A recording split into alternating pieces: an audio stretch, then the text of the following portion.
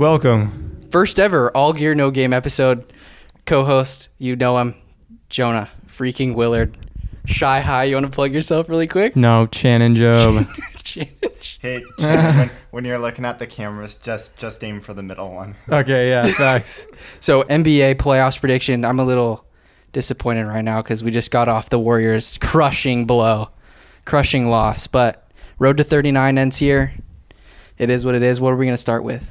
We're going to start with the West or East? I was thinking we could start with the Eastern Conference. And what better way to kick things off than with a team that actually won its playing game, and that's the Washington Wizards. And they're going to be taking on the Philadelphia... Wait, was that a jab? Was that a jab a little bit? No, it's a compliment. I actually won, though. We're talking about the Wizards. Yeah, the Wizards. Not even the same conference as the team you're alluding to. Yeah. They're going to be taking on the 1 seed, Philadelphia 76ers, who had a really good season. They did have a good season.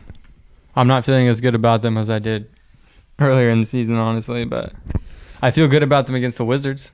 Yeah, so I think the place we have to start here is just how the heck is Washington going to stop Joel Embiid? Because it's probably going to be Alex Len in the starting lineup, and then Robin Lopez and Daniel Gafford. I think Gafford is probably just drawing completely dead. He's way too small to go against Embiid. He's going to foul a ton. I just do not think that matchup's going to work.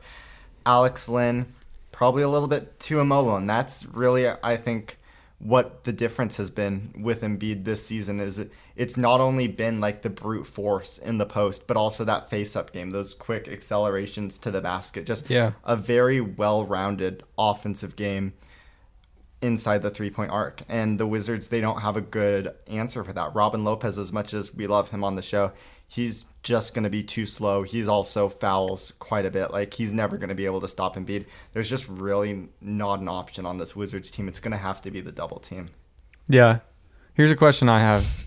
I know the postseason isn't supposed to like affect MVP really, but I think it's safe to say Embiid has kind of fallen behind in the race. If he has a crazy series and just dominates, obviously they should win anyways, but if he like averages like 35 in the series, do you think that changes his odds at all? No. Isn't the voting already done before anyway? The voting's already in It's Joker. It's Joker all day. Yeah, it's going to be Joker then. It'll be Joker, Steph, Embiid. When did they vote? I think the votes were due like on I didn't know Thursday or Wednesday. Who'd you vote for? Isn't there a fan vote? No. Oh. Because remember how they were on the TNT show the other day? They were like announcing the finalists and stuff. Oh, that was based on the votes actually? Here, I baby, thought it was you just see like, how Shannon's talking to that? Because you're not going to get picked up very well. sorry. just bring the mic over, yeah. It actually might be easier. Can I just hold it? Yeah. You can hold it. I didn't know the voting stopped Yeah, before the season. That makes sense. Yeah, the voting stopped earlier this week because I think exactly what you're talking about. They don't want the playoffs to influence. Yeah, because they would. Selection. Oh, big time. Yeah, so I guess. Yeah, because I was thinking if the Warriors won, I was like, Steph's going to get it. Yeah. But apparently it doesn't matter. No, it doesn't matter at all. That's why we're screwed. Steph's only in there because of like popularity anyway. Well, no, Steph's had a great season. He has had an amazing He season. deserves to be in the conversation. Yeah. I'd probably have him second behind Jokic at this Me point. too. He came a lot longer than I thought he would. Yeah, I mean, I said I was going to eat my shoe if he won it, and I almost had to eat my shoe. Yeah, I still might have to. leading the league in scoring on insane efficiency. A great season for Stephen Curry, even if it didn't end on the highest of notes. But to get back to this 1-8 matchup, we said they're going to have to double team. There's really not. It's just such a tough matchup for Washington because you don't have the center to guard Embiid straight up. Not that many teams do. And so I think most teams who take on the Sixers in the playoffs are going to have to go with the double team. But when you look up and down the roster, there's just not a lot of forwards left for Washington. Deni Avdija, we saw him leave the season with the ankle injury earlier, unfortunately. Rui Hachimura, I mean, sure, Davis Bertans, he's probably too slow. He's not really going to be able to do much.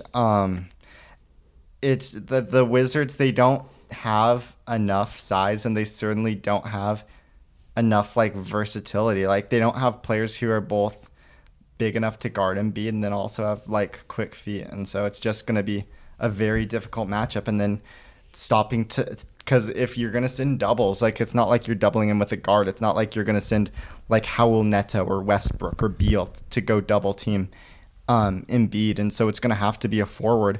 But there's so much size at other points in the Philadelphia lineup, like Simmons and Tobias Harris. Those are all guys who can make you pay if you double team with your forwards. So I think the Sixers are just going to really be able to score on this Wizards defense. Well, and also the Sixers have the perfect players to stop the Wizards' best players.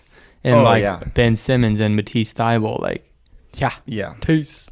I don't even think I think he will play some, but I don't even think Thybulle has to play significant minutes. I think the Sixers are probably going to go with more offense-focused players. Like, we might see more of Seth Curry or even like Furkan Korkmaz, Shake Milton. I think George Hill will probably get a lot of run in this series, because I think what you're saying is a great observation. Like, Westbrook, he really doesn't have shooting at this point in his career. He obviously spends a lot of time on the ball, as we know, but the Sixers, they just have such great ability to pack the interior with size. Embiid's going to be waiting for him at the rim. Embiid is a great rim protector when he's in position, and with Lin, Lopez, Gafford, they don't stretch the floor. There's never going to be a reason for Embiid to be too far from the basket, so he's just going to be able to contest everything, which is going to make life very hard on Russell Westbrook. And they've got those guards, like you alluded to, those Danny Greens. Even Seth Curry competes quite a bit. Ben Simmons. I forgot about Danny Green. Yeah, Thybulle. And they all get over screens. They all are high-effort defensive players.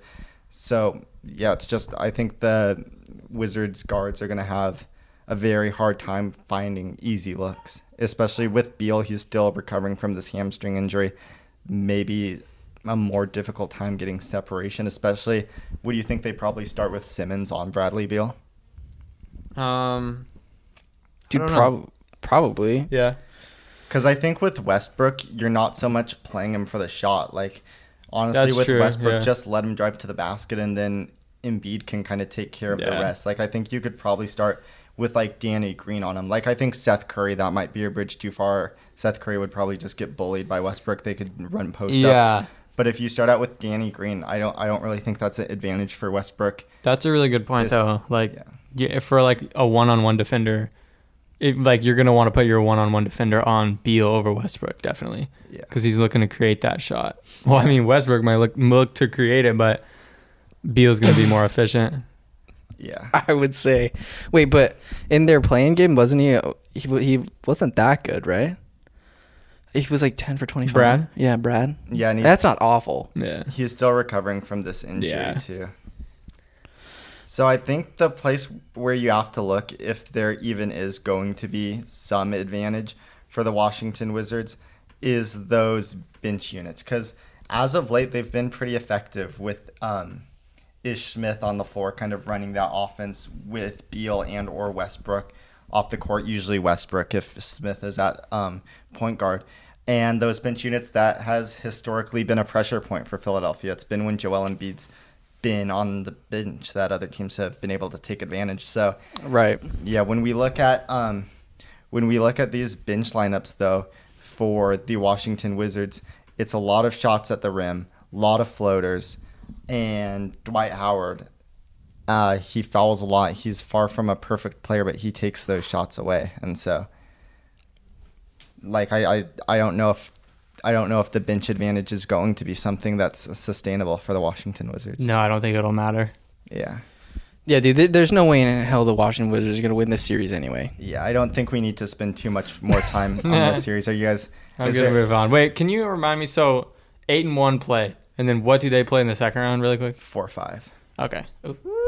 Yeah. Might be the end of the road for the Blazers? For the Sixers, no. Oh, what? Anyways. Well, because you guys are going to have to play the Jazz. Oh, wait, no, that's Atlanta and New York, huh? Yeah. I was thinking the Heat were in there.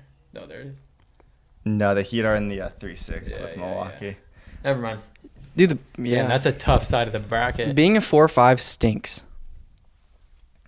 Yeah. And maybe one thing the Wizards could try if they just want to really juice up the offense is go with the three guards, Westbrook, Beal, Howell Neto, probably for some floor spacing, or Garrison Matthews. You could go with him, a wonderful shooter. And then playing Hachimura and Bertans and just really try to space that 76ers team out. But I just ultimately think that falls short because even in those lineups, you've still got non-shooters. Like Westbrook's not really a shooter. Hachimura and Neto, they both hover around 30%, but like they're not really... Yeah, Neto's sneaky good. They're not going to be guys who the Sixers are forced to guard. So I think even in those lineups, you can put Embiid on a smaller player and have him camp out in the paint. Also, that might be when we see, I don't know if this is really Doc Rivers' MO, but you could see the Sixers turn to some zone maybe. If the Wizards try to go really small and just kind of juice up the offense, Yeah. I think maybe putting in Tybal, Simmons, Danny Green, Seth Curry, like those lineups, you got a lot of ball hawks, you've got a lot of speed, a lot of mobility and versatility on the defensive end. I think that could be a good counter for that. But yeah, ultimately, we don't need to spend too much time. I think we all know where what direction the series is headed. 4-0. 4-0 is Sweeper? Definitely. What if Brad goes off for like 50 matter. one night? It doesn't matter. There's no way. I don't think there's any way the Wizards win a game. All right, so we're going. Are you going 4-2? I'll go 4 as well. All right, I'm gonna give him 1. Let's go Cinco. Okay. Looking optimistic. I'm just gonna have a positive attitude today, because not a lot's went right today. So yeah. Right. So 2-7. Is there a bracket we we could have fill out? Do you think The everybody? Nets, the Heat, and the Bucks all on the same side of the bracket. Mm-hmm. That's how Damn. the East works. Yeah. And the Celtics. Yeah, did you say the Celtics? Nah, I'm not worried about no Celtics personally. I am. The Celtics are nice. They're gonna get. What if they upset BKN? That would never happen. What happened, Jonah? What would you give the chances for that to happen? Celtics. Maybe like 1.5%. How many? Very minimal. We'll get to that game, but No, yeah, that's the one we're gonna do right now. oh, facts. Let's go. So do you want to lead us off for this one, Kellen? Yeah, Jason Tatum. Jason Tatum's gonna lead him. I'm gonna say, dude, maybe 7 games. Oh my Seven. God. Jeez. It's a lot of games. It's a lot of games. Maybe, dude, you never know. Let's go. I'm gonna go Boston in 6. Oh my. I What? just- Boston in 6 games. Okay. I just ultimately think this Bold? Nets team is just going to be too good offensively Yeah. because, like, who's Kemba Walker going to guard? Like, I mean, Russell Westbrook. we're in a different series now. Oh wait, shoot, no. Kemba? Yeah, dude, I'm so dumb. He's gonna guard Kyrie. Yeah. Yeah, I think I'd like him better against Westbrook. Yeah, me too. Not that either. That was embarrassing. Not that Kemba would have the advantage in either of those matchups, but yeah, I think ultimately, Yeah, dude. maybe Tristan Thompson just can give him some physicality he on can't. the boards. Yes, he can. No, he he works. can't. He works. I think if Tristan He Thompson, works. I think if they have Tristan Thompson in there and he's playing well, I think rebounding could be a factor. For I don't the think there will Boston be enough Celtics. available rebounds. The shots are going in. No, You don't know. I'm talking about like offensive rebounds though. But too. if Brooklyn's scoring, offensive rebounds hardly matter. Yeah, and I think Brooklyn, they can counter that too because it's not like Tristan Thompson's going to the post. So maybe you bring in Jeff Green and try to Yeah. And then another thing you could do is just put Tristan Thompson in a ton of pick and rolls too, or even better, you could play Blake Griffin at center and just run Kyrie, Blake Griffin pick and rolls, Harden, Blake Griffin pick and rolls. Try to involve Tristan Thompson in the action. Get him away from the basket, force him to make plays on defense, just put him in uncomfortable positions away from the hoop, and you're kind of exploiting his relative lack of mobility as opposed to a Robert Williams, who as of right now, I don't even know if he's going to play, or like a Grant Williams, because that really is the only kind of advantage the Celtics And have the to thing press. is, Tristan Thompson isn't going to be the difference maker in a series, in my opinion. I just don't Yeah. see it happening, especially against the Brooklyn Nets. For this Boston Celtics team, I don't see it happening. I wouldn't be absolutely shocked if it did go to 6 for Brooklyn. I mean, if it's going to 6, then all of a sudden you're closing the series out in Boston. Do you think it maybe at that point it might go to 7? No, I don't think so. I just think that I wouldn't be absolutely shocked if Brooklyn were to drop a couple games that they should win Yeah. in their first series as a team together. Yeah. But I'm probably going to say Brooklyn in 5. I don't think Brooklyn's going to lose the 4th game in this series. I think if they lose, it's going to be like they lose game 1 or game 2. That's while what I'm they're thinking, sort yeah. of easing their way in. But maybe should we go through and talk about what some of these individual matchups are going to be? Because I think that's kind of what you've got to do with every opponent Brooklyn faces, because they just put so much firepower. Here's the problem. When you say Kyrie, James, and KD, it doesn't matter who's on the other team. Yeah. Who their matchup is hardly matters because they're so good, dude. Like, Jason Tatum's really good, but he's not James Harden or Kevin Durant. Yeah. Well, I think it's going to be Tatum on Durant, probably. I think that would make... He's not tall enough. I mean... No, he's not. I mean, very few wings are. But Yeah, I mean, exactly. He's taller than most, and he's got the wingspan. He would at least be able to contest the shots. Like, I don't know. I think... KD's a 7-footer, And baby. I mean, there's not really a better option. No, there's when not. you're, There's up not. and down this roster. I think Marcus Smart, he's probably going to start out on Harden. Harden, yeah. Yeah, and Kai. It's really just going to depend because... Well, they got JB too, though. Yeah, and there's not really a preference, I don't think, for Steve Nash, whether he's going to Durant or Harden. There's not really one main source to shut down because it could come from any direction on any given night, and so it's really just like a guessing game.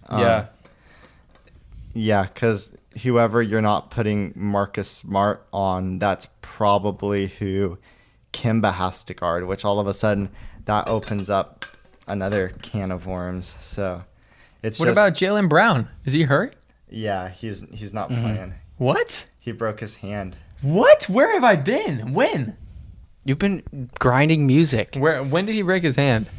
He didn't break it in the Blazer game, I don't think, but that was the last game he played. Oh God. When's he back? That's what I'm trying to figure out. There's no way. Season. No, the Celtics aren't winning. Oh, he's two games. gonzo. Yeah, he's gone. Yeah, they're We're not winning idiots. 2 games. I'm an That was idiot. my bad. If Jaylen Brown was playing this series, all of a sudden it gets actually kind of interesting. Yeah. What about Evan Fournier? Yeah, Fournier, I don't really think he gives them much because he's another guy who I think he can keep them afloat on offense, but he's not stopping any of the Brooklyn guys. I thought Jaylen Brown was playing, dude. You don't need anybody when you got Jason on your team. No, that doesn't matter against What the do you Nets, mean? bro. Maybe it matters against who they play, the Wizards. Congratulations. Yeah, I think Nets in 5. Yeah, I don't think Celtics in 6. I don't think this will really be a series where DeAndre Jordan plays that much. Get my boy Claxton out there. Yeah, Claxton maybe. I think those guys will play, but it'll be more of like an experimental like type of thing. Like I think Steve Nash is not only going to be finding out who he can play in the playoffs, but who actually fits well next to the big three because they still haven't really seen those lineups in tact this season. And so Facts. I think probably ultimately their best lineups are going to be maybe like Blake Griffin, Jeff Green, just try to get a little bit more offense just kind of to counter the physicality of the Celtics. Because I do think Tristan Thompson kind of represents like the lone advantage for Boston, which is just having that kind of physical bruiser on the interior. But if the Nets just counter that with a ton of spacing and like versatile big men like Blake Griffin who can involve Thompson further out on the court, I just really think life gets hard at that point, and you honestly probably have to switch to like a Grant Williams at that point in time facts. because like Tristan Thompson is just not going to be able to survive in that sort of environment. This sucks. I'm so sad. Look at that. You wanted to see him lose? Look at that 1-8 right there. UTA versus Mem. Man. All right, Bullshit. so are you guys ready to jump into some predictions for this series? Maybe let's actually, before we end, let's go through some of these. Can I change mine? Yeah, you better change yours. Let's go through some of these like less established players on the Nets, and we can sort of talk about what we think their role is going to be because there's some interesting ones. Like What's up with that one dude I've been hearing about? Mike James? Yeah. Is he legit? He's not going to be a part of the playoff rotation. No? I wouldn't. I heard he's the new Fred VanVleet. No. No? You said you had to pull the plug on Jordan Poole, so I'm not going to believe what you say. Well, I mean, the Warriors agreed with me that it was only after they had banished him to the G League that he actually started playing better. Hey, it's called hard work and dedication. You can't give up on a 21-year-old first round pick. Well, I mean, they did. They sent him to the G League. They did? Yeah. Anyways. Who they have? Bruce Brown. He's going to be an interesting one, I think. Yeah. I think it's very much matchup dependent with him because I almost think they're going to play him as a small ball center most of the time. It was too bad before Harden got hurt the first time, they were actually starting to develop some good chemistry with Bruce Brown, like setting screens and rolling to the basket. And because he's like a physical player, even though he's relatively short, he's like 6'6". He sets solid screens. He can finish around the basket. I don't think he's going to factor in too much. He's another guy who's just like really matchup dependent because there are going to be certain teams with big men where he just can't survive. I mean, honestly, that'll probably be the case for every series here on out. Like the Celtics might be the only matchup where it's appropriate to have Bruce Brown in the game, but yeah, facts. Because if you end up, facts. Yeah, because after this, you're going up against Giannis. You're going up against maybe Embiid, and then whether it's one of the LA teams or like Utah, just a bunch of teams who have like big, kind of traditional big men who are also like very good. Yeah. And so the Nets are going to have some size to counter that. Blazers. And if you're playing with size, it really doesn't make sense to have Brown out there. At that point, you just want to get some more spacing, probably. Landry Shamet, I'm not. He's okay. I'm not too optimistic on Landry Shamet. Like he's fine, but he's not really giving you anything Joe Harris isn't. Was he a Clipper? Like, why?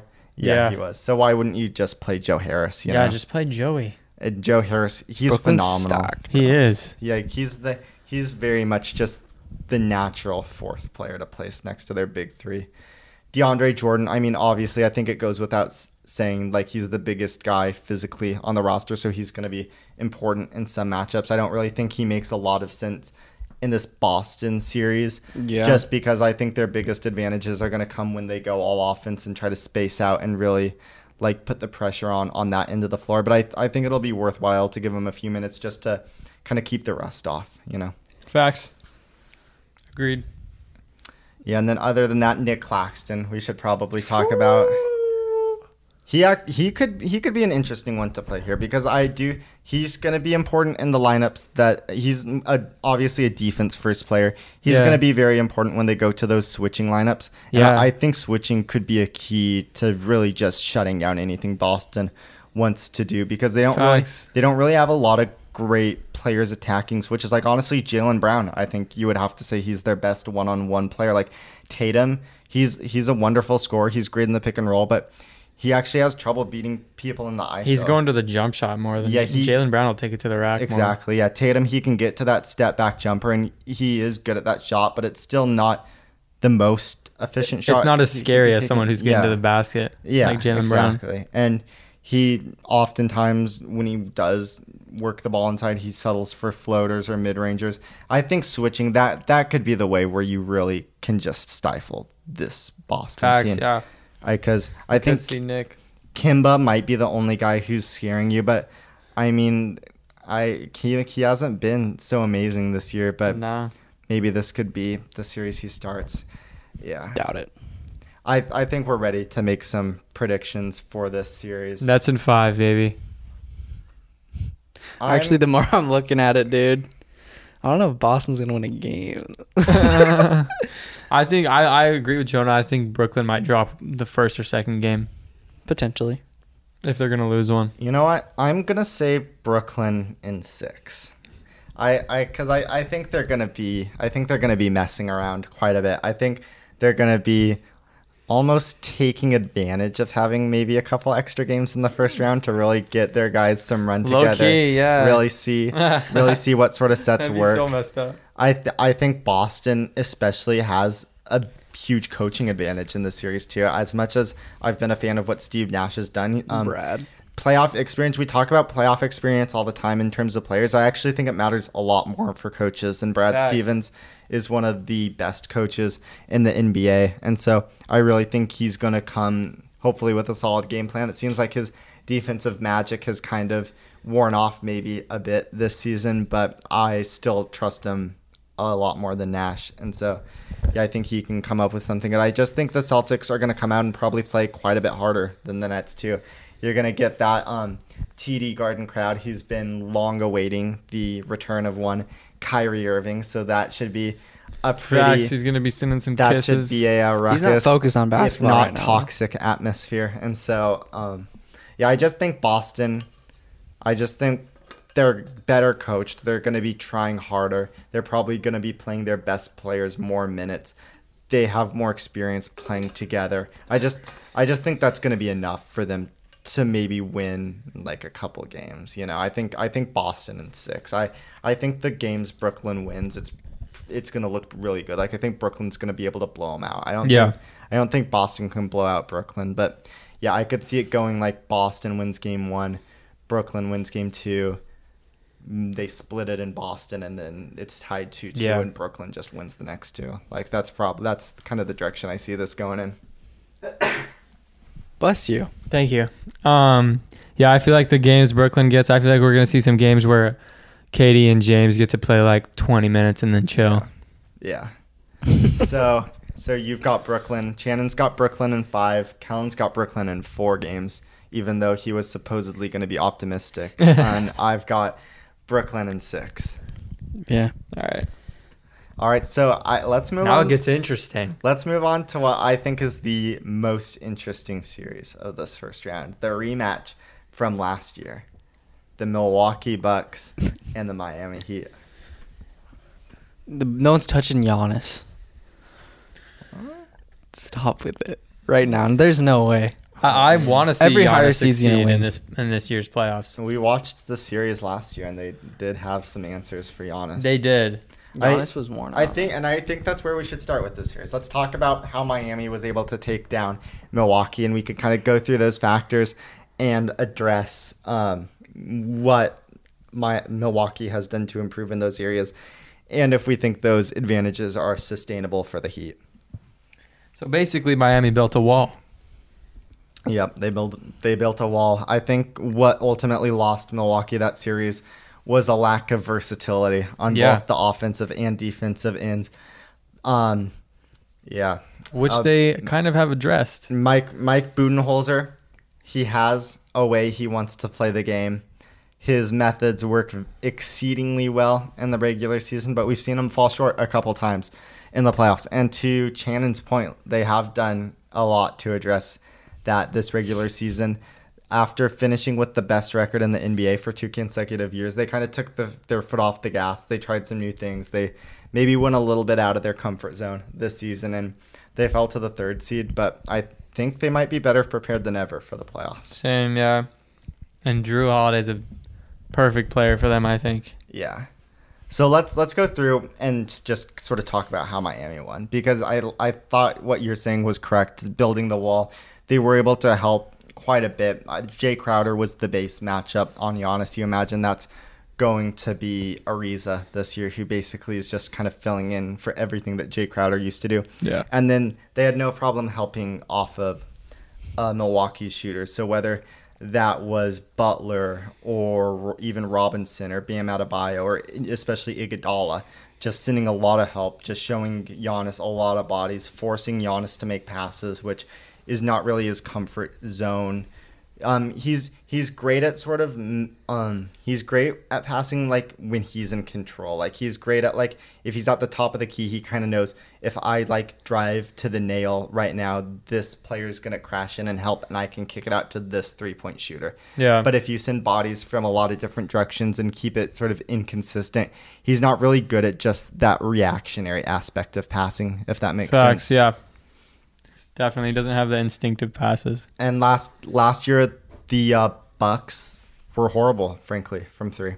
It was Eric Bledsoe missing a ton of threes, who they have since shipped out. DiVincenzo missed his fair share. Wesley Matthews, who again is no longer on the team, he missed a few. Chris Middleton had a monster game 4, but overall not the best series he has ever played in. Pat Connaughton, Dante DiVincenzo, just not a really great performance from any player on the Milwaukee Bucks. Yeah. But I think they've since addressed that. I think Drew Holiday is a very important figure. Having that half-court initiator, can run some pick and rolls with Giannis Antetokounmpo even as the roll man. That pairing has been very effective. I think just having that counter that they can go to when the Heat do build a wall is going to be important. Yeah. He's so much better than Bledsoe.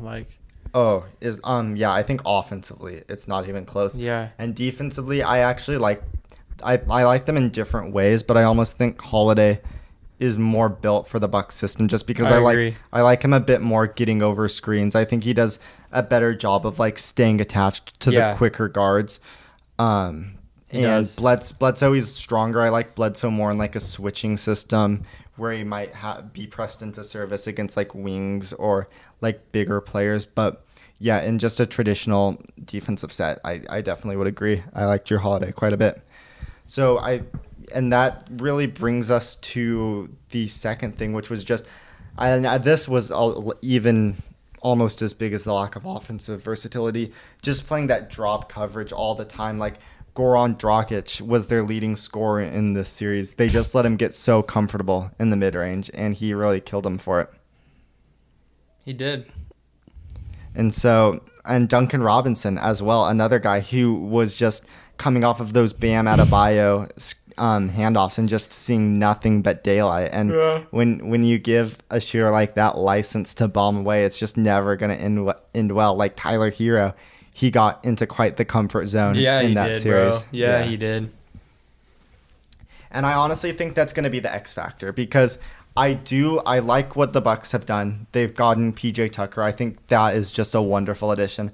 They've been going to lineups with Giannis Antetokounmpo at center, and both of those methods are ways for them to get their big man further out on the floor, maybe do some switching, maybe trap the ball handler, like do a high hedge, just not give those looks coming off of screens and handoffs. So I think that's going to be important, but ultimately there will still be quite a few minutes with Brook Lopez. He's still a very important player on this team, averaged 27 minutes in the regular season, and so there will still be opportunities for Dragic, Hero. I think Nunn maybe could play a role in this series. Kendrick Nunn, he might almost be the best mid-range shooter out of that pairing. Dude, yeah, he's so good. And I think that's the X factor. If those guys can really get into their comfort zone, and we've seen Hero show some flashes in the final weeks of the regular season, I think Tyler Hero could have a huge series, and that is hopefully. That's really good. If he does, it gives Miami a way better chance. I agree. He's the X factor, no question. Because I think Dragic, he's looked a little washed this season. I don't really know. I think maybe his passing is still useful. He's a much better passer than Tyler Hero.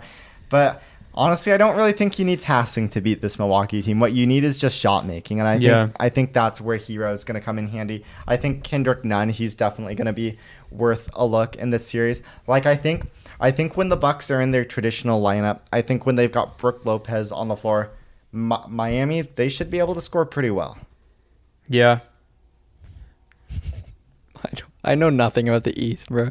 Yeah. I guess if you look at it, Miami does kind of win some matchups. You know what I mean? Yeah, and so let's go. Let's do this. Let's talk about, because Milwaukee made the moves they did for a reason, and I think PJ Tucker, he's going to be a big key for them in this series, because I think just having that switching, just having that sort of break glass in case of emergency, like if Duncan Robinson were to get really hot, I just think having a guy who can play Bam Adebayo at like the level of the screen and the level of the handoffs, that's going to be important. And then it becomes a matter of like, can they go to Bam Adebayo in the post and punish PJ Tucker? And PJ Tucker is probably going to foul Bam Adebayo quite a bit. I'm just kind of trying to game this scenario out in my head, what the counters are going to be. But I mean, I think Miami, they still give him a lot of problems. I think if Adebayo is the same player he was last year, I think PJ Tucker's almost a panacea. But like Bam, he might be able to score on him quite a bit. That's how I feel. Yeah. I think Bam can give it to him. And if you're doing that too, if you're playing like the big man out at the level of the screen, there's going to be nothing stopping Jimmy Butler maybe from going to the post on Chris Middleton, because you're basically clearing out the center of the floor for Jimmy Butler to go to work as well. So I really don't think that PJ Tucker, I think that's going to be something they can go to and just completely shut off all the shooting, which I mean, honestly, I think that's the most important thing. I think shooting is definitely Miami's biggest weapon on offense. Even though like obviously Jimmy and Bam are their best players, I think what keeps Mike Budenholzer up at night is the thought of like Robinson coming off of screens and bombing threes. And so I think Tyler Hero getting hot. Yeah, I think that the moves they made can kind of prevent that from happening, which I think is important. So I do think that the Milwaukee defense is going to be much improved from what we saw last year. Yeah. Yeah. And so on offense, I think it's just so tough because they do have Drew Holiday, and the Heat guards are not good defensively. No. But is that going to matter? Because you still have Iguodala, you've still got Butler, you've still got Adebayo. So it's just such a wonderful backline of defense, especially those. True. Only one of them has to guard Giannis. I mean, not really, but like there's extra defenders. Yeah, and you still got Trevor Ariza who could be on Giannis, and I think you can help off of Giannis in those situations, assuming he's not the roll man, because you never want to give him a full head of steam going to the basket. But say it's like a Drew Holiday drive and kick, like Bam Adebayo is going to probably be defending Holiday at the basket. Like that's the reason Holiday's kicking it to Giannis in the first place. So if Adebayo's in position at the basket and Giannis is driving to the rim, that's still probably not an ideal situation for Miami, but it's also not DEFCON 1. Like you're still making Giannis make a play over Bam. Yeah. So I think we've talked about this all the time on the show. Bam Adebayo may be the best defensive center in the playoffs in the NBA, and I do think he causes a lot of problems. Like this is just going to be a fascinating game of chess between these two coaches. And that's another thing we should probably talk about. Miami's got a massive coaching advantage, which is another reason they won. Yeah, that is, yeah. Because as I'm like gaming this out in my head, there are no like easy answers for either team. Like Facts. There are no real like lineups or sets. There's nothing really Milwaukee can go to like gain an absolute advantage. If anything, I think Miami might have more I think Milwaukee might have more weaknesses than Miami. That doesn't mean Miami's better. It just means there are more obvious places on Milwaukee that I think Miami can attack. And I think that starts with the Brook Lopez at center minutes. I think that starts with Dante DiVincenzo and Giannis. Those lineups maybe not having a lot of shooting really allow you to build the wall. Pat Connaughton is another guy who they probably won't respect a ton from beyond the arc. Yeah. It's so hard to gauge Miami pre-playoffs because they change a lot when the playoffs come around. Yeah, exactly. Like no one thought they were going to the finals last year. Yeah, and in the last 3 minutes of a close game, I think you've got to trust Jimmy Butler. Yeah, that's the thing. Jimmy Butler is so good, and it's so easy to forget that. Yeah. It is so easy to forget that. But he's, in my opinion, he's their best player on their team. And I think there are moments in the series where Jimmy Butler is going to be the best player on the court. Yeah, that's the thing. He takes over games. Yeah. He is so good, and that's what like makes it so hard for me to be like, I'm taking the Bucks in this. I don't know. And Jimmy Butler elevates his game when it matters so much. Yeah, like maybe more than any other player. Yeah, I think the Heat. It's just so tough because there are obvious advantages that the Heat have in this series. They're better coached. They've got probably the most proven playoff performer in the series in Jimmy Butler. We've seen this work before. We've seen them absolutely stop Giannis, tear the heart out of the Bucks. That series was not close. Like, I mean, it really, but ultimately, let's make some picks. I'm gonna go with Milwaukee in 7. I think, like I said, it boiled down to a lack of offensive and defensive versatility. And they've addressed it. And with PJ Tucker and Drew Holiday, I think they've addressed it. They're at least going to have versatility. Whether that versatility matters, whether that versatility is enough to beat the Heat is going to be an interesting question. But they're not going to be able to just... like the Miami Heat are not going to be able to just do the exact same thing for 5 games in a row and then win the series like they were last year. Like the Bucks are at least going to have like some response. Facts. I wish this wasn't a first round matchup. Oh yeah, me too. Yeah. because I wish, yeah. Back when it looked like Miami might be able to get to that 5 seed, had Milwaukee not absolutely stomped them in the second to last game of the season, Yeah. I think this would have been my prediction for conference finals. But as it is, I think I've got to go with Milwaukee in 7 in the first round. Damn. I It's think going to be such a good series. this is going to be the most interesting series in the first round. It's so hard to bet against Jimmy, but I do have to go Bucks in 7 as well. I do think it'll go 7, though. Kellen. Bucks in 6. Yeah, that's Yeah. not a bad pick. I just went through and made an entire bracket. Oh, It was boy. kind of hard. No spoilers. What's the next game? The next game, we're going to be going at the Knicks versus ATL. What's ATL stand for? Atlanta. The Hawks. Well, you see, you learn new things all the time when you listen to All Gear No Game. Wait, So- I'm confused. So, Kellen, why don't you set the stage for this matchup between the Knicks and ATL? God, where do I start? All these good players: Julius Randle, R.J. Barrett, Trey Young. Why would this game? Why would I pick this to go to 7 games? I don't know. I honestly, the more I'm thinking about it, I think that the Knicks might actually win this series, dude. Yeah, I think the Knicks, it's just so tough because we haven't really seen any of I'm these changing players in a playoff playoffs, setting. yeah. Yeah. I think just by like intuition, you've got to say Julius Randle between him and Trey Young. Like Julius Randle, I think he was made to play in the playoffs. Like, Yeah. He feeds on tough jump shots, which Yeah, I mean, that's- that's what you can get in the playoffs. Yeah. He's physical, but he also can burn mismatches too because he's quick on He his has a feet. quick first step. Yeah. So you can't really switch on him and like defend him with a center like Atlanta will probably try to do with Capella. And actually, I think that can work in short spurts because Capella is actually a quicker center. But yeah, Julius Randle, he can beat most centers off the bounce.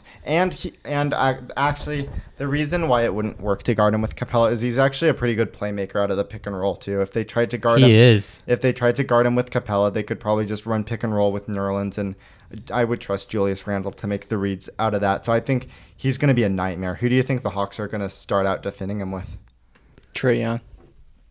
No, dude, Clint Capella can put the clamps on Julius. I don't think he can. Well, I think maybe one-on-one at times he might be able to guard Julius Randle. But I don't think they'll put him on him. And I just worry they could start running pick and roll with Nerlens Noel, and there would be no like rim protection at that point. So, Yeah. You'd I get don't bodied know up. who's going to start on him. Who do you think? I think it'll probably John? be John Collins getting the initial Kellen start. knows but things. I don't think that'll go very well. I think Julius is too physical. Julius will back him down. He's too physical and too quick, honestly. John Collins, he's a very fast, like running up and down the court. He's got good like straight line speed. Not but lateral speed. His hips are still very, very stiff. He doesn't really change directions. He can't really get down in a stance like you would need to. But he's so against athletic, he Julius can Randle. recover if he gets beat, though. But you can't. Julius Randle, because he's like has a wide frame and he's so physical, like it's a lot harder to recover and get that block. You know what I mean? And like Yeah. get into that That's play. true. He's gonna That's true. create this space. He's gonna like demand enough space to shoot. What's Julius's field goal percentage like from like, and like 3-point percentage? Well, 3-point percentage this It's year. up this year, right? He's actually shooting like 42%. I think 41.3%. Overall, 51.8% effective field goal percentage. Obviously, that's pretty miserable, but he also takes a very like tough selection of He's been taking playoff shots all year. He's been taking extremely difficult shots all year, and I actually think that's going to help him. And very few of them are assisted. He takes a lot of pull-up jumpers. He likes to kind of get in his bag, back guys down, like working with like dribble moves or what have I'm you. expecting to see him like dominate the series. Yeah, ultimately, I don't really think the Hawks have a clear answer for him. It's going to be by committee. It's going to be some John Collins. It's probably going to be some Capella. It's probably going to be Capella at the end of games, I would say, because that's when you would really expect them to go almost exclusively to Julius Randle ISOs. Yeah. I think in like the meat of the game, it'll be like either John Collins or DeAndre Hunter most of the time. But Hunter's just returning back from injury.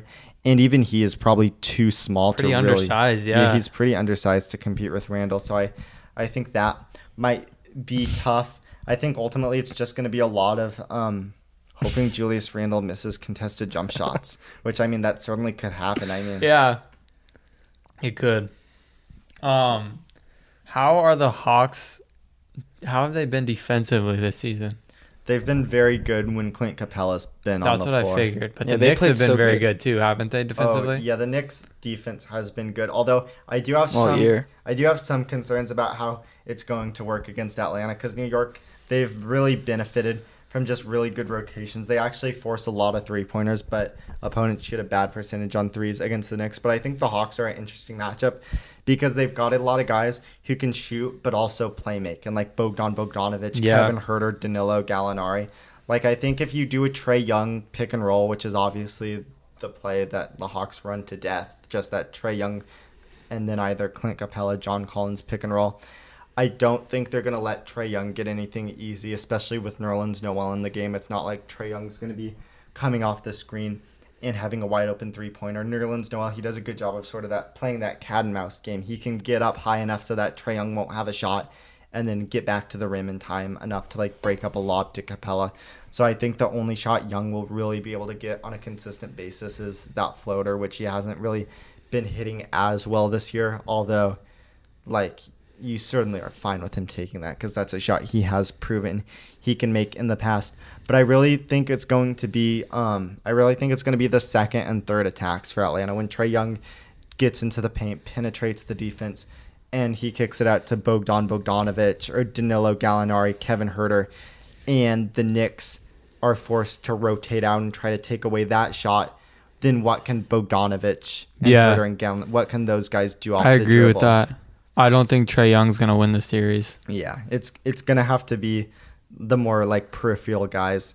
Dude, when Bogdan gets hot, it gets hot. I Yeah, he just can remember shoot when it, like yeah. the 2 times they played the Warriors, he made like 3-4 in a row, and it's like, oh Jesus. Yeah, and he's having an unreal shooting series, and I think they're going to need that to continue. I also think they're going to need him to be a playmaker, but I do think the Hawks are a tough matchup for the Knicks defense just because they can really make the Knicks, they have like sort of a chaotic defense. Like they send a lot of bodies to the paint when there's penetration, and then they basically rely on the guys to do almost like reckless closeouts and really just run guys off the 3-point line Yeah. and force contested shots.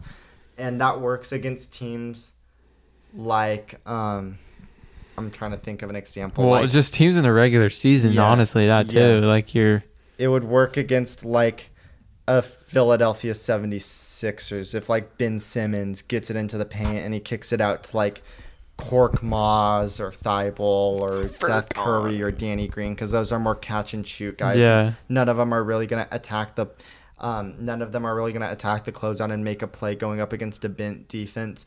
But Bogdan Bogdanovic, he's a pretty intuitive playmaker. Kevin Huerter, he's got some juice off the bounce. Like Lou Williams, like the Hawks have some guys who can make you pay if you're not in position. And so I think that's going to be an advantage they can exploit. Yeah, because, like you said, Herter can even bang threes too, and he's really good at passing, and his vision's pretty good. Yeah.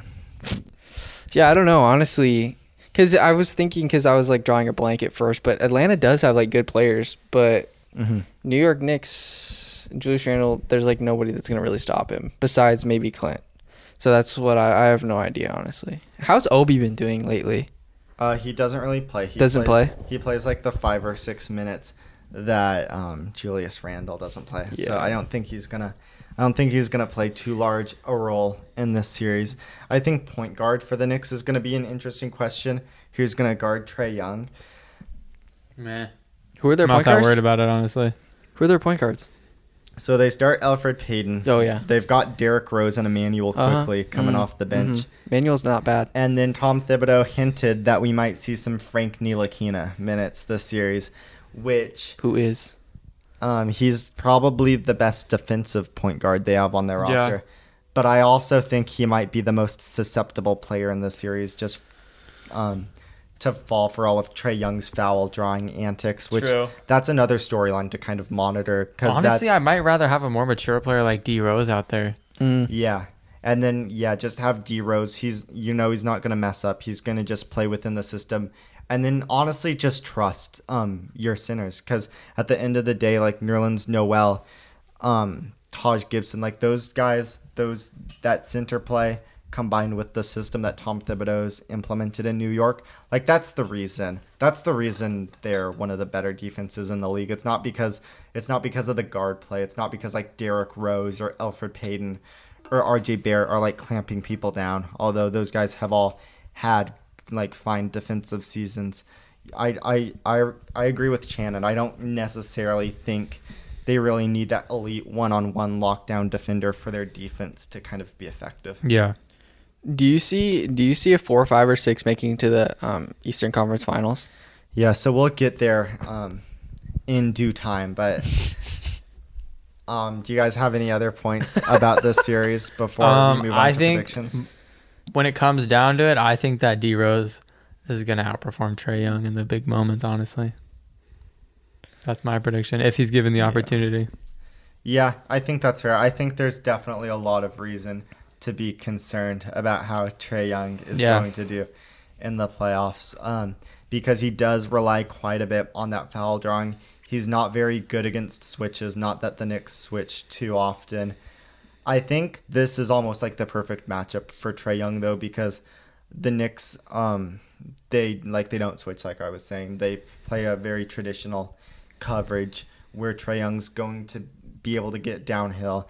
He's going to be able to see a lot of bodies in the paint and then make a read, which is something he's good at doing. So while it may not be his best scoring series, I don't really think he's going to be able to get to a ton of shots aside from floaters. I do think he's going to maybe find a comfort zone as a playmaker. Yeah. And kind of allow like Bogdanovic to step up. I think this could be a big Bogdanovic series. So yeah, it's Jonah. Do you guys want to make some predictions? I'm going with the Knicks in 6.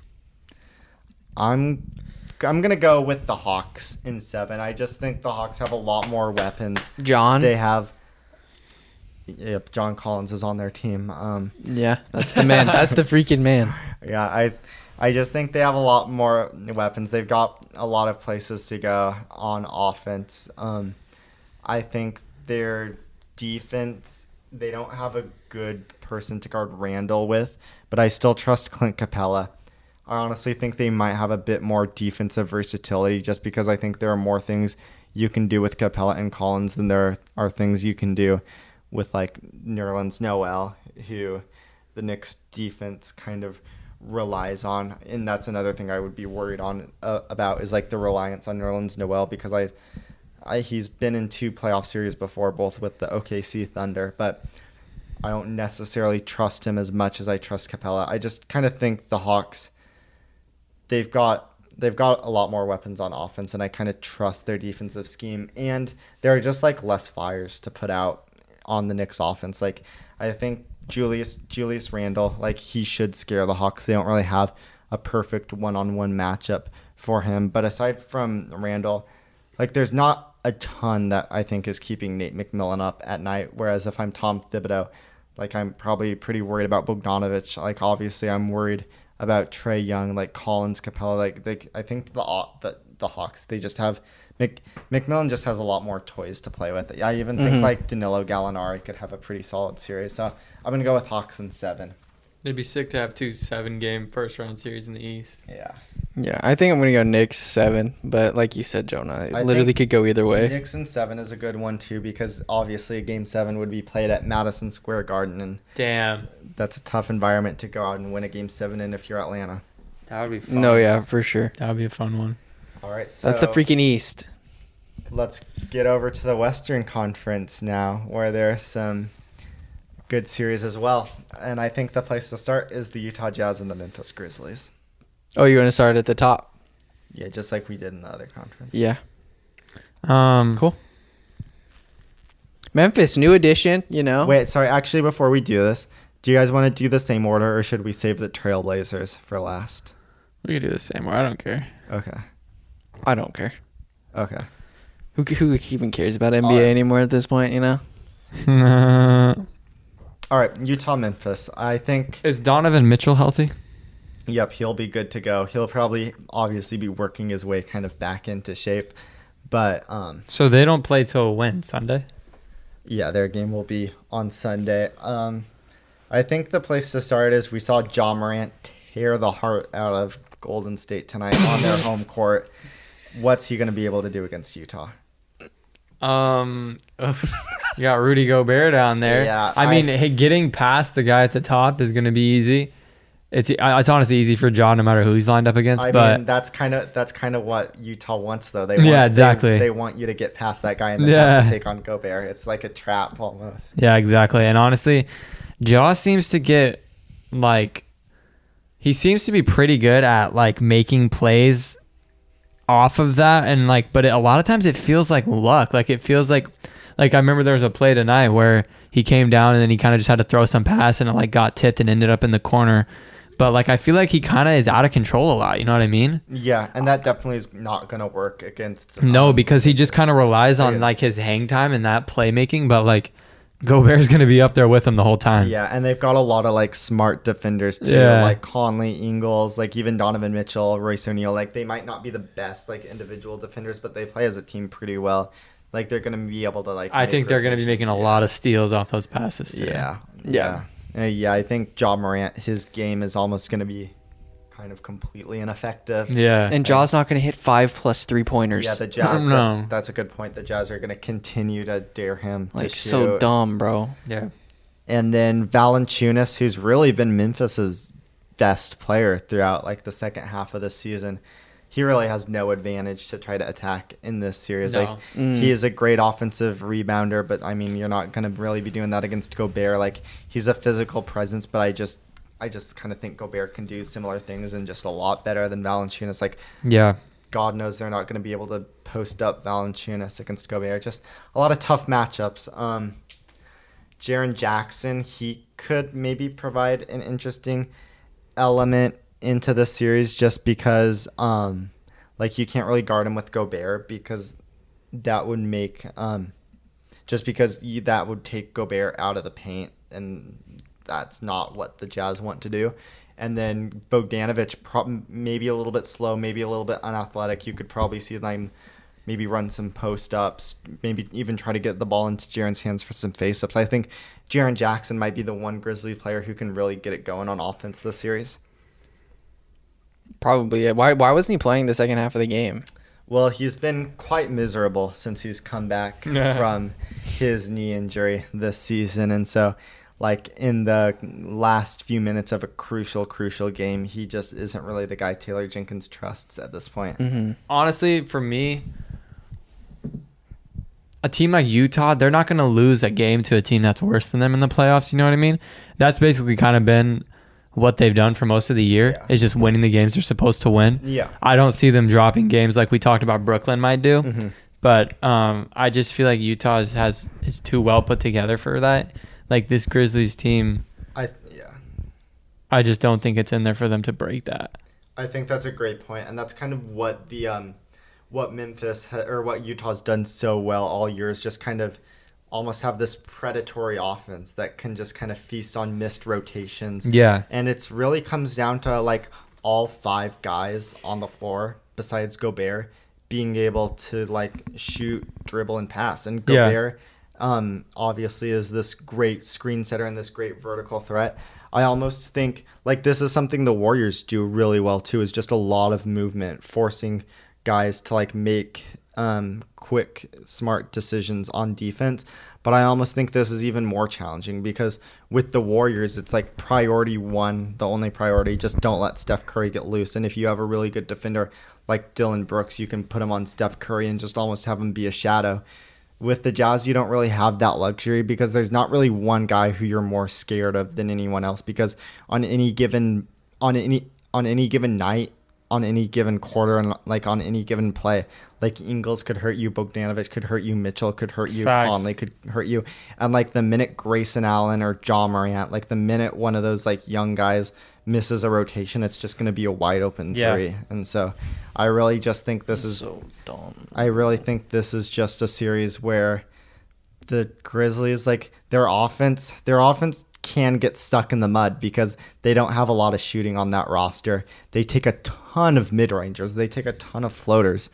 And so when they go cold, it can look pretty ugly just because without three ball, it's just tough to get a lot of points at once, and so I think you could see their offense get stuck in the mud. And then on Definitely. the other end, I think the Jazz are just going to be kind of They're just gonna be putting them in. Yeah. I think this is maybe a 4-gamer. Yeah, I agree definitely.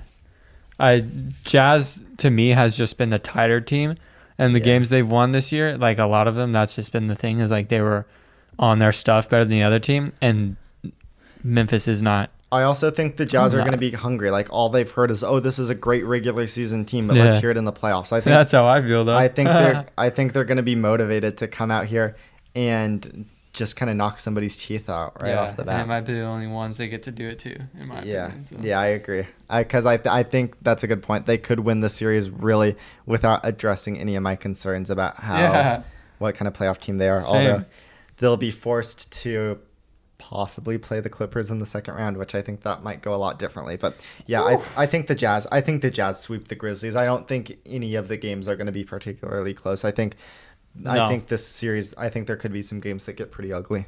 Yeah, I agree. I think right out the shoot, like the first game, I think Memphis could give them a run and maybe win. I think off the shoot, the Jazz are going to get up by 20 in the first half. Yeah, because the Jazz are going to be well rested. Memphis just played they just played the most important game of the season that went into overtime. Like Ja Morant played 46 minutes. All those guys played a ton of minutes. Now they're going to fly to Utah where they have to play a game on Sunday in elevation. Utah's been given a whole week to rest. They've been given a whole week to prepare. Facts. I think game 1 is going to get pretty ugly. Yeah, I don't know. I'm doing Utah in 5. Also, you've got to think about the emotional letdown for Memphis, because as nice as it is to be in the playoffs and as cool as it's going to be for like Ja and those guys to get experience, like this Golden State game is honestly going to be like bigger than any game that they're going to play against the Jazz. Like, like that they probably just finished like their most high stakes game of the season. Yeah. And I don't think they expect to win this series. No. There's no way. No. This is all about just getting experience for the young guys. All right, my so God, this is so stupid. Me and Shannon have Utah in 4. Kellen has Utah in 5. Sure. I would have fucking Warriors in 5, bro. God dang, man. Whatever. Actually, I would have Warriors in 6. Would you guys like to talk about how we think a Warriors series would have gone? No, we're gonna spend enough time on the rest of these series. Okay. Wait, actually, we should save the Blazers for last. I changed my mind. Okay. So Phoenix against the Lakers. Okay. Dude, Lakers in 7. The defending champions. No one's touching LeBron, dude. I think a lot of it's going to depend on what LeBron we get, because he was wonderful in the game against Golden State. In the second half. Yeah. Well, in the second half. He had 1 field goal in the first half. Yeah, but I think he like they were a lot better when he was on the floor in the first half. Like sure. I think LeBron, he really allows them to kind of get out in transition, which is where the Lakers have always been at their best. So I just think having that makes all the difference in the world. But he definitely wasn't at like his physical peak against the Warriors. Like you could definitely tell the ankle was bothering him quite a bit. And so that's concerning. Yeah, I think that is concerning.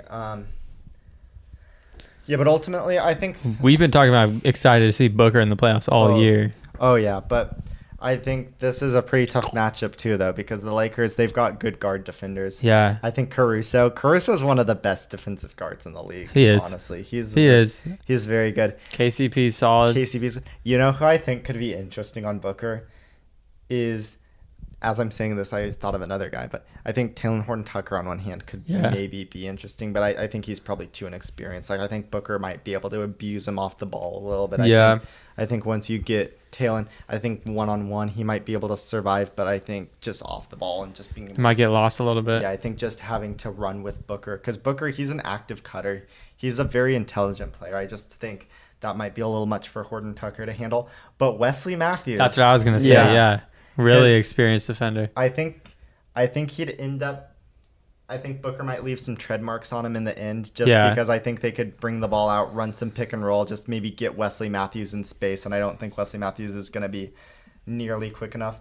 But like I think Wesley Matthews, he'd make Booker work for it because he would be very rough with Devin. Yeah, and he off saw it in the ball. post too, which is where Booker's really, really good. Exactly. Yeah, he's a big, strong, physical defender. Yeah. Yeah, I think he'd make Booker uncomfortable, even if I don't think he's like the perfect matchup. Ultimately, I think Caldwell Pope is probably going to get the most time for Booker just because he's a solid defender and he's like their starting shooting guard. And so I just think like keeping it simple, but yeah. But they do have options. Yeah. I think Schroeder, no place for him in this series. Have you watched any of his other YouTube videos though? No, I kind of hate Schroeder. Really? His YouTube videos are dope. Really? Yeah, I watch them all the time. Yeah, I'm not a shooter guy. You don't think he'll do anything in this series? No. Really? Yeah. I think, and we said this at the time, and I'll say it again. I think the Lakers are going to regret that trade. I think they lost that trade. I think they really would much rather What'd they give up? Danny Green.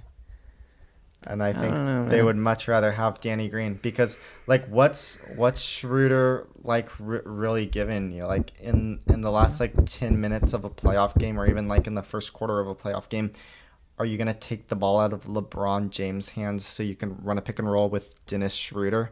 And like it might be like a swing situation. Like sure, yeah, he makes a play. He could attack a closeout. That's a good point. I think he's a better. He's been a horrible shooter though, so it's not like teams are gonna close out to him that hard. And he's been a complete liability on defense. Like Steph Curry ate him for breakfast, lunch, and dinner in that playing game. Like that was ultimately the reason Vogel called a timeout with like 2 minutes left and put Alex Caruso back in, who I actually think Alex Caruso is poised to have an amazing series. I think Caruso is going to be awesome.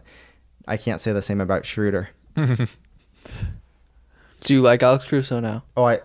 When have I not? You didn't like him. I remember when we were doing a pod and you don't like him. Well, I mean, I don't really. I wouldn't say I like per se anybody on the Lakers, but I mean, I think he's a really good basketball player. Oh, okay. Yeah. But yeah, I think Alex Caruso, he's gonna have a very good series. I think he's gonna be their best matchup on Chris Paul. No one's guarding CP. I mean, no, you can't guard him. Can't guard him. CP's not gonna have a good series. Really? Yeah, because what he's so wonderful at is like getting into the pick and roll, how do you guard that guy? Finding his spots, like getting to the elbow, taking that little step back jumper to the right. Yeah, those like and that works 10 to 16 foot jumpers. Yeah, and that works so well because there's no big man in the NBA who can guard that except for Anthony Davis. Like, when you've got and actually when the Lakers are in their more traditional lineups, like when it's like he would abuse Andre Drummond. Like yes, Andre's literally Walmart version of Anthony Davis when they wear their white t-shirts underneath their jerseys. It's so dumb. I used to think it was AD. And I was like, dude, why does AD suck? Because Draymond was guarding him, and I was like, oh wait, that's not AD. So I think Drummond, Harold, I don't like Drummond at all. Gasol, I think Paul would be able to do well against all those guys, but not AD. I think eventually Vogel will just find religion and start playing Anthony Davis at center, and I think at that point, that's really, I think at that point you're just kind of turning the faucet completely off for Chris Paul at that point. Like he doesn't really have anywhere to turn there. He's going to make some plays, but he's not going to take over a game. I don't really think even he's going to make any plays because, like, what plays are there going to be to make? Like, if they just, like, kind of switch it with Anthony Davis, like, maybe they run some off-ball action and get Devin Booker or, like, Mikal Bridges loose, but I just almost think it's a stone wall at that point. Yeah. Like, I don't really think there's anything like, I don't think there are going to be any advantages for the Suns to press on offense when it's Anthony Davis at center. And I think, like, I don't think maybe they can just run. Like, how would they even stop LeBron and AD on defense, though? Yeah, and like the Suns, they're not a good transition defense. They've been a very solid half-court defense, although that's really waned as the season's progressed. But they're the third worst defense in the league in terms of points per possession off of missed shots. So basically, like, teams can rebound and then get out in transition and score really effectively against the Suns, which is basically the Lakers' like favorite thing to do. Like LeBron loves like getting the rebounds and like finding 80 or finding Drummond or just like running it down. Cutting Caruso. Yeah, I really. God damn it. I think the Lakers are really going to be able to get up and down the court, and I do think the Suns are going to be missing quite a few shots. I think if Aiden maybe can assert his presence, that might help things a little bit. Yeah, but I don't really see that. If it's 80 at center and he's guarding Aiden, and then the Suns like run CP Aiden pick and roll, and they switch it and get Anthony Davis on Chris Paul, I think Anthony Davis can force Chris Paul to miss. But at that point, it's probably like Caruso or KCP guarding Aiden, and so Aiden might have a size mismatch inside. But the Lakers are just so smart. Like LeBron James is just so freaking smart on defense. Like he would be able to make sort of like that backdoor like defensive help rotation, like or crash in and get the rebound. They're not gonna tear the Lakers aren't a team you tear apart on plays like that. The Lakers are just too smart for any sort of like tricks to work. I think I also have a ton of respect for Frank Vogel as a defensive coach. I really like the Lakers in the series. On the other hand, I don't really think the Suns have a good matchup for LeBron James. I think Jay Crowder. We've talked about this a few times, but Jay Crowder is a guy who like LeBron James won't be able to bully him. He's not going to be able to take Jay Crowder in the post, but like LeBron James, he hasn't really tried to take anybody in the post. Well, yeah, like LeBron doesn't have to do a specific thing to be effective. That's the thing. Yeah, and I don't really think at this point in his career he really has the appetite to bully guys anymore. I think he'll much more want to play on the perimeter, maybe run some pick and roll, like just kind of be a playmaker. And I think he'll be able to do a really good job of that against the Suns. Mikal Bridges, one of the best defenders in the league, but they don't really have a spot to put him. I mean, if Schroeder's in the game and Mikal Bridges is guarding Schroeder, I think you'd see Mikal Bridges like pick Schroeder's pocket a couple times, get some steals there. But I think if instead of Schroeder, they have like Wes Matthews or Taylor Horton-Tucker or Caruso or just one of those more off-ball guys, I just think, like, at that point, what impact is Mikal Bridges making? Like, you're kind of just relegating him to an off-ball defender, and maybe he'll get a steal every now and then. But you're not really allowing him to have the impact that he'd be able to have if you had Schroeder or you had, like, some point guard where Bridges could actually defend the point of attack. Like, if you don't allow Mikal Bridges to defend the point of attack, you're really limiting the effect he can have on a game, if that makes sense. Yeah. I completely agree. Yeah. So. Dang, that's honestly really disappointing because I was excited about the Suns, but this is a terrible matchup. Yeah, this is a terrible matchup. I was excited for him too. And yeah, it does suck because honestly, it sucks because they're a young team, but I think you've got to say the clock is ticking on them because of CP3, yeah. And without CP3, like, how are they going to address point guard? They don't. Without CP3, this is a bottom seed. If only they had drafted Tyrese Halliburton instead of Jalen Smith. That could be catastrophic. That's perfect. That's the backcourt I wanted. That's the backcourt I wanted in our draft. But yeah, I don't want to get too far into the big picture right now, but yeah, it seems like it's tough to see the road forward for Phoenix from here. I don't think they're going to beat the Lakers. No, me either. No. I think we've analyzed the series enough. I'm going to go Lakers in 6. That's what I'm going to. Lakers 7. That'd be exciting. All right, now for the damn, it's sad. I want to see CP3 and Booker go far. It sucks. Now for the Clippers Mavericks series, we're gonna phone in our Mavericks expert, Hayden Zefka. All right, phone him in, baby. There's got to be a better way to do this. Maybe if I did FaceTime. Yeah, just FaceTime him. Hey, what's up, Hayden? What's up, Jonah? Hayden, what's going on, man? What's up, Kellen? What's up, Hayden? Hey, I'm a little depressed right now, not gonna lie, dude. That was a tough game to watch, but a fantastic game at that. Ja Morant needed that game. He needed a bounce-back game, and he got it. Those were some awesome shots in the final minutes. Yeah, awesome wide open 3 balls he was hitting. He's so dumb. So freaking stupid. It's whatever. Your Mavs, bro. Mavs clips. What's going to happen? It is all about lineups. And I will come out in the beginning and say that Maxi Kleber needs to be healthy. and Kristaps needs to be at least 80% of what he is fully Right. for the Mavs to have a shot. If Maxey doesn't play, I could see the Clips winning in 5, maybe 6. Maxey needs to play because he did a great job on Kawhi Leonard last year. I think Maxey is underrated, and his defense is just needed because he's one of the only guys on the team that has the size as well as the speed that can keep up with Kawhi and PG. Now, saying that, the Clippers will need somebody else to score. Losing Lou Williams is going to hurt them. And if Marcus Morris is really your guy, like if that's your third scorer, then I feel pretty confident in the series. Mm-hmm. He is shooting about 50% from 3, but I want to say that's only on 4 or 5 attempts per game, so not a ton. I want to see what happens if he's taking 8, 9, or 10 a game if he keeps up that 50% shooting. Tim Hardaway, Jalen Brunson, Maxey, all shooting around 40% for the Mavs. Jalen. Max in the lineup. We can run him at center. We can spread out the floor, and I see a lot of drive and pass from Luka, Hardaway. I see a lot of wide open shots.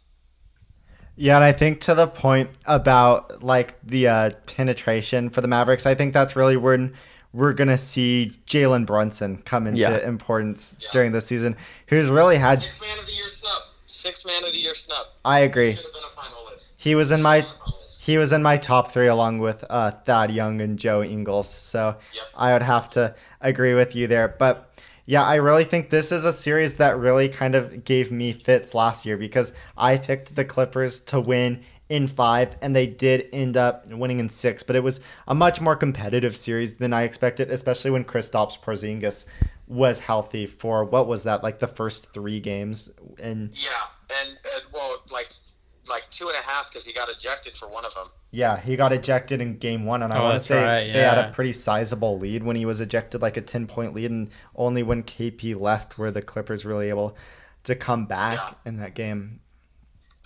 I think... go ahead. I will say, it will be tough not having Seth Curry. Trey Burke needs to do what he did last year because not having Seth Curry this year has hurt us at times. It's nice having Josh Richardson, but what's the point of having Josh Richardson if he's not able to lock up Kawhi and or Paul George half of the time? So not having Seth is going to hurt, and Josh Richardson needs to be able to step up in these games, specifically this series. This is a series we got him for. We weren't thinking about any other team when we got Richardson. Yeah, I completely agree, especially given the series and some of the games Paul George was able to have against the Mavericks. Ultimately, it was a very underwhelming playoffs for Paul George, but he was able to get loose against the Mavs. And yeah, I think that's a good point. That is probably what the base matchup for Rick Carlisle is going to be. You're probably starting out with Kleba on Kawhi Leonard, which I am a little bit concerned about. Kleba he hasn't seemed to have the same athleticism this year coming back from COVID. I think the shooting has been better than ever for Maxi Kleba. That's been a huge development. But I think like the foot speed, I don't think he's the defender he was in 2020. But yeah, Richardson, that's absolutely right. They traded for him for this exact series. I do like him against Paul George just because he can get over screens. He'll be able to stay attached to PG when he's the pick and roll ball handler. But ultimately, I might be a little concerned Paul George can just kind of shoot over him. Paul George has just been so effective, like coming around that screen and working it into a little step back. He's just so crafty in the way he gets separation that I still think he's been really good. I ultimately think he's had a great year. He's had a great year. Yeah, and I think Richardson will be able to slow him down, but I think I agree with you. I don't know if the trade-off is worth it. I think Seth Curry's offense was just so valuable to what the Mavericks did last year, and I ultimately don't know if Richardson's defense is going to like make the impact that Curry's offense did, if that makes sense. Yeah, no, 100%, 100%. I think Finney Smith has to have a game. And so does Luka. Luka and Finney Smith both have to be able to step up on the defensive end. You're not going to have to worry about Pat Bev or Reggie Jackson scoring. You're going to have to be able to, if the Clippers run a bunch of screens, be able to switch onto Paul George, switch onto Kawhi, and just force them into a mid-range or a contested layup, maybe by Porzingis or Powell, they're going to have to take some defensive energy and not just save that all for offense. Exactly. And then on the other end, I think KP, he's going to be able to make life pretty hard for the Clippers because he's just going to be able to probably spread the defense out and give Luka and Brunson and Hardaway even more room to work with. I think especially in probably the starting lineups, I think the Clippers will probably start with Zubac as the center.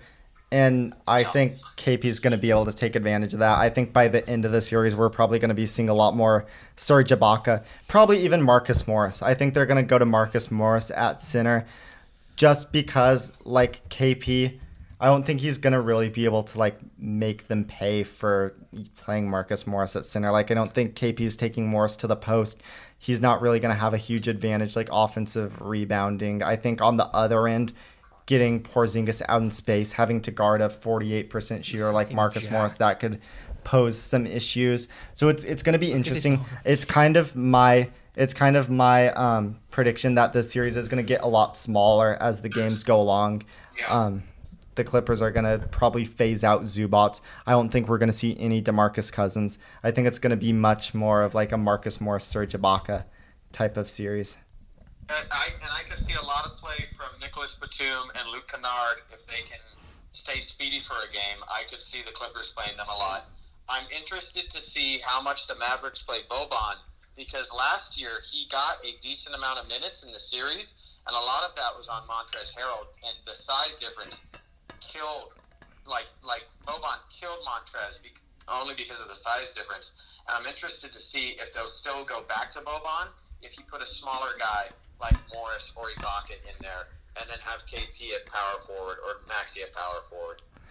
Yeah, I think that could work, especially in the Clippers base lineups with like Paul George and Kawhi Leonard and Marcus Morris, because those lineups, they really aren't so predicated on getting shots at the basket, so they're probably not going to be like exposing Boban for his lack of foot speed. If I was Ty Lue and Boban came into the game, I think my first counter would be to put in Rajon Rondo, who I actually think could make life really hard. You could get Boban out in space, have Rondo, who's going to penetrate the ball, force the Mavericks to make rotations, and then make the right read to set up like a Marcus Morris or a Paul George or just all sorts of shooters on the outside. But yeah, I think like in the absence of a traditional point guard, which I think there will be minutes, like even if Patrick Beverley's on the floor as the point guard or Reggie Jackson, like I do think Boban would have specific advantages in those situations that might be worth exploring. Ultimately, I think like Boban's like lack of defensive versatility, like his lack of being able to do anything other than just kind of be tall and stand in the paint, I just think that'll make him a little bit hard to play. But he'll only be in there for certain lineups. Yeah. And then towards the end of games, what do you think the Mavericks are going to be going to? Like, what do you think is the best five-man grouping for Dallas? I would like to see Brunson, Luka, Hardaway. Now, that's a pretty small three-man. And that's not to say Luka's small by any means, but you don't want Luka exerting all of his energy on defense. And then Maxey and Porzingis at the 4 and 5. I'd like to see how Powell matches up versus the Clippers in a 7-game series. He was awesome a year ago. The injury has set him back a little this year. If he's able to run to the rim like he was 2 seasons ago or 1 season ago, whenever it was before his injury, I would love to see that because I think he can expose Zubac because he has a step on him. Yeah. So I think this series is a total chess match. Mm-hmm. I think everybody healthy, this goes to 7 games easily. Hopefully Maxey can play. And then even without Maxey, I still have a little bit of hope, but not nearly as much. And I think if it is a chess match, I think you've got to give the advantage to Rick Carlisle. I think he's I think he easily has the coaching advantage over Ty Lue. I think what would be keeping me up at night if I were Rick Carlisle is just like the Clippers' ability to switch at the end of games. I think if they go to lineups, I think their best lineups are probably going to be Beverley, George, Leonard, Batum, Morris. and they can pretty much just switch 1 through 5 with that group. And I think that'll make life very hard on the Mavericks because, like, they don't really have any. I don't think any of their players are like super comfortable, aside from Luka, in just straight one-on-one situations. I think the Mavericks, like, their offense has worked so well in the past like 2 years, but that's more predicated on like getting into the middle of the defense, like forcing rotations, leaning on Luka's passing, leaning on KP's like incredible floor spacing. I just think in terms of just one-on-one players, they don't really have a ton of like great isolationists. Yeah, no, Tim Hardaway Yeah. will need to step up because, like, the reason that the series was so competitive last year was because Trey Burke and Seth Curry were just on fire, and they were able to win those one-on-one matchups. We need to be able to create that and win those again with players outside of Luka, outside of Porzingis in the post. Hardaway, Finney-Smith might be able to get a couple drives. Brunson needs to be able to command the offense when Doncic isn't in. When he isn't in, we need to be able to win outside of Luka. Yeah, I think that's a good assessment, and I think the Clippers really have. I think the Clippers, that's got to be their number one priority, and I think that'll be something they really force Dallas to do. I guess just a few more questions. What do you think of JJ Redick? Is he going to even be healthy for the series? He's listed as out for the first game, I know. I would hope that he gets healthy. He's only been in a limited number of games for us. I want to say, I'm looking at it right now. He's only been in 13. So I would love to see him in the lineup, but I don't know a great spot for him just because of his size. Because I think at that point you're having to stick him on maybe Rondo. Because I do see Rondo playing a lot of minutes in this series because I think he'll give Luka more trouble than Pat Bev. We saw what Luka did to Pat Bev last year. It wasn't pretty. It was kind of a massacre. So I definitely see Rondo getting more minutes. And I don't know if I want Redick on a Rondo or even a Reggie Jackson. So I don't know if he will be playing a whole lot.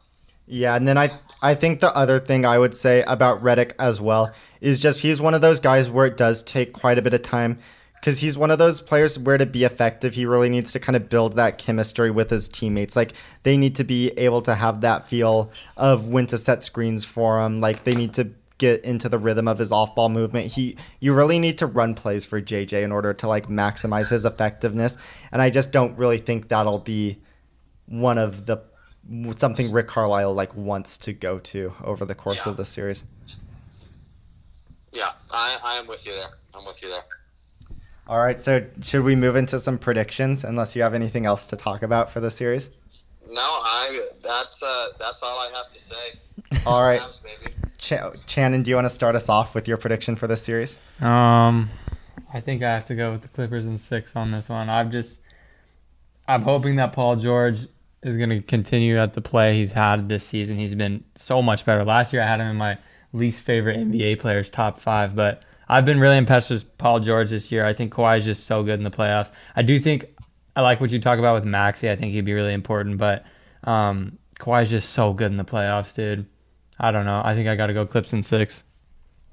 Kellen, do you have a prediction for this one? Well, in my bracket I made, I said LAC in 5, but I have no idea. I'll agree with Shannon. I'll go. Nah, fuck it. We'll say 7-game series. Clippers win. Wow, big hedge by Kellen right there. Let's go. I think I have to go with Kellen's initial prediction. I think I have to go Clippers in 5. I think the reason the Mavericks were able to keep it so competitive last year was like because it seems like the bubble really hit the Clippers way worse than any other team. But also just because their offense, they were really just able to outscore the Clippers. And part of that was due to Luka Doncic's brilliance, which, I mean, I think you'd have to expect that to continue. I think if anything, he might be a little better than he was last year just because of how much the shooting has improved, especially in the last couple of months. But I think the Clippers, they've got even more defensive versatility. I think having Serge Ibaka as a center is really going to help, as opposed to Montrezl Harrell, who was quite miserable in the playoffs last year, and Zubac, who's a pretty limited defender in his own right. Like I said before, I think we'll see this series get a lot smaller as it goes along. I think we'll see a lot of minutes with Morris at center. I think we're going to see a lot of switching from the Clippers, and I just think that makes life pretty hard on the Mavericks. I think they're going to just force individual Mavericks players to beat them, and I just don't think the Mavericks have the horses to really outscore them. What gives me pause is how much the Clippers rely on shooting. They've been one of the best 3-point shooting teams of all time. They shoot above 40% as a team. So you worry that maybe one cold spell and that's really all the Mavericks need to make this series a nail biter. But yeah, ultimately I just kind of trust what the Clippers do on offense. I think they have a lot more defensive versatility than the Mavericks do. I think the Mavericks are a little bit hurt by how much their offense relies on Kristaps' floor spacing, just because I think Kristaps forces them to maybe have a bit more limited of a defense. And so I just kind of like the Clippers' versatility more than the Mavs, and that's really what matters to me in the playoffs. So I think I'm going LA in 5. What about you, Hayden? What's your prediction for this series? My prediction for this series, and it might be a homer pick, but I am going to pick the Mavericks in 7 because we have wanted this matchup ever since our season ended last year in the bubble. We have wanted the Clippers. I'm happy that the Clippers tanked and we're scared of the Lakers because I wanted this matchup first round. I think we're going to come out with a ferocity, and we're going to take it to LA. We're going to beat them We're going to beat them in 7, and I see Luka just going on a tear. So you think Luka's the best player in this series by far? You think at the end we're giving him MVP of the series? I think Luka will be the best in this series. The issue is, in my heart, I know that Kawhi and PG are the second and third best players. And then so Kristaps really needs to fill that void, and Kristaps needs to have a good series, and I think he will. I think he'll be able to fly around, but I think Luka far and away what he does for his team. If you switched Kawhi and Luka, then this series would be a no-brainer in my mind. The Clippers would run away with it because Luka can command the Clippers so much more. Yeah, and that's really been one of the things that's kind of made me so excited for this playoffs is not only are we sort of competing to see who the best team is, but I think the title of best player in the NBA is very much up for grabs right now. And I mean, if Luka can somehow lead this Mavericks team past the Clippers, they're going to play the Jazz in the next round. Luka, he definitely has he's going to have a chance to add the next chapter to the legend in this postseason. Yep. And I mean, we've seen it work against the Mavericks, against the Clippers. Even in the games Dallas lost last year. I think you'd be hard pressed to say that Luka had anything other than an incredible series against LA. So we know it can work. I'll be curious to see who the Clippers defend Luka with, whether they go to Kawhi more often, which it seems like they were kind of holding back on that a little bit last year. They only did it near the end of the series, and I think it's because they were trying to conserve his energy for offense, which I think is due to the lack of chemistry that they had. I still don't think they're great chemistry-wise, but I would love to see the Kawhi and Luka matchup more because those were just so fun to watch at the end of last series. Yeah, well, this ought to be, if nothing else, I think this is going to be a very exciting series. I think we're going to get some great games. We're going to get Luka, Kawhi, Paul George just going at it. This is going to be a fun series, and so I'm excited. I'm excited to talk more with you as the series goes on because I think we're going to get to see some pretty exciting stuff.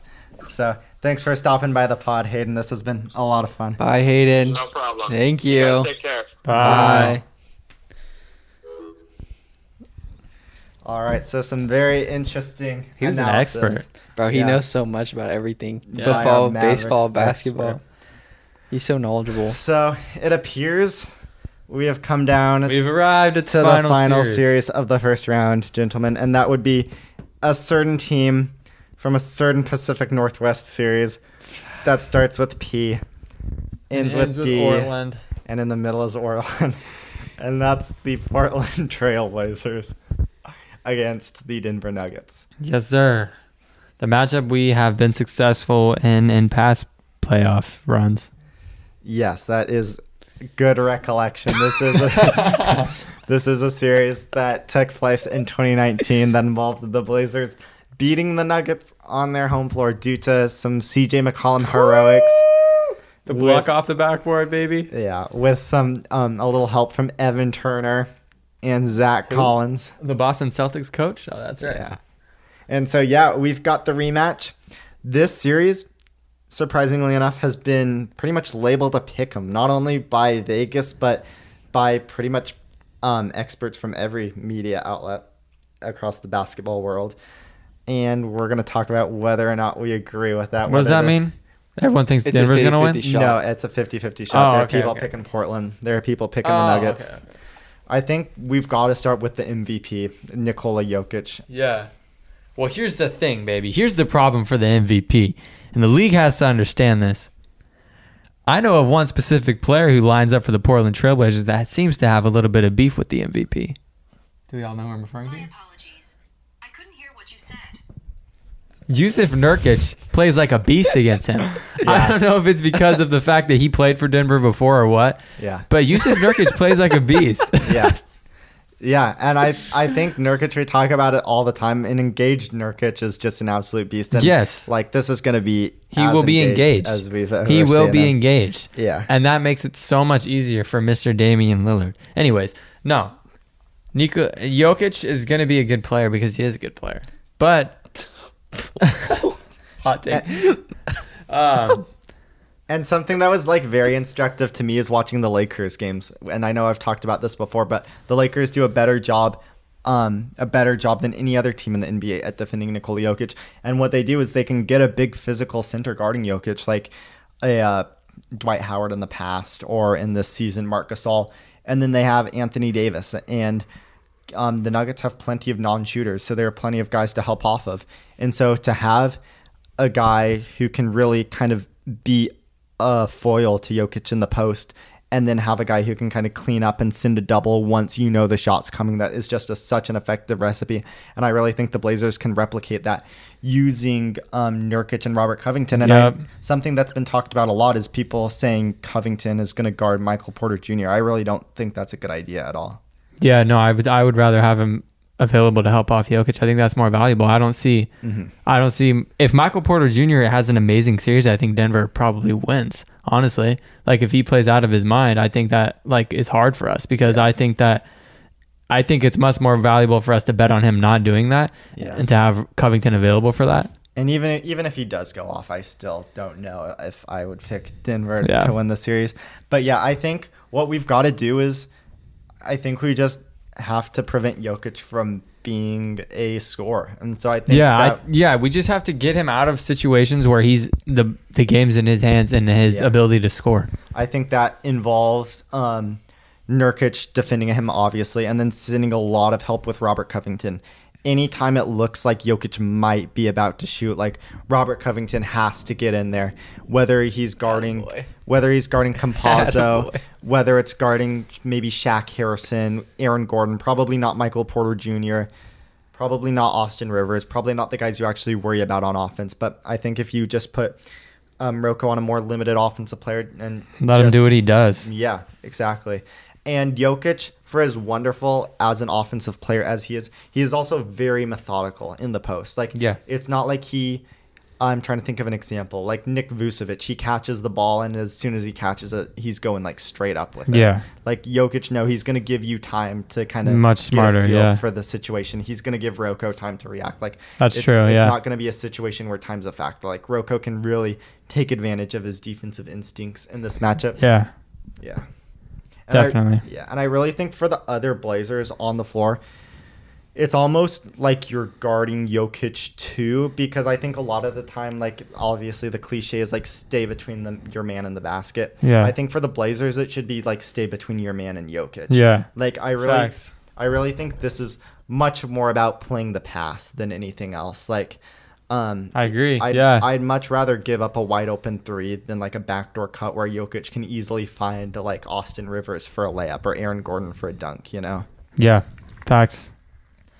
And then I think when you just look at like the defensive matchups, what do you think is our base matchup against like their closing lineup or their best lineup? Because Will Barton, he's not going to be starting out this series. Who knows if he's going to come back? My inclination is that maybe he won't. Would be my best guess right now. Yeah.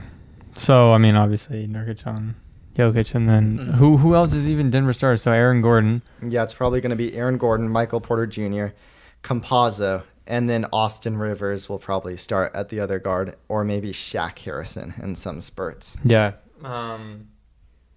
Doesn't really matter who's on the guards, honestly. I'm not really worried about the guards. Yeah.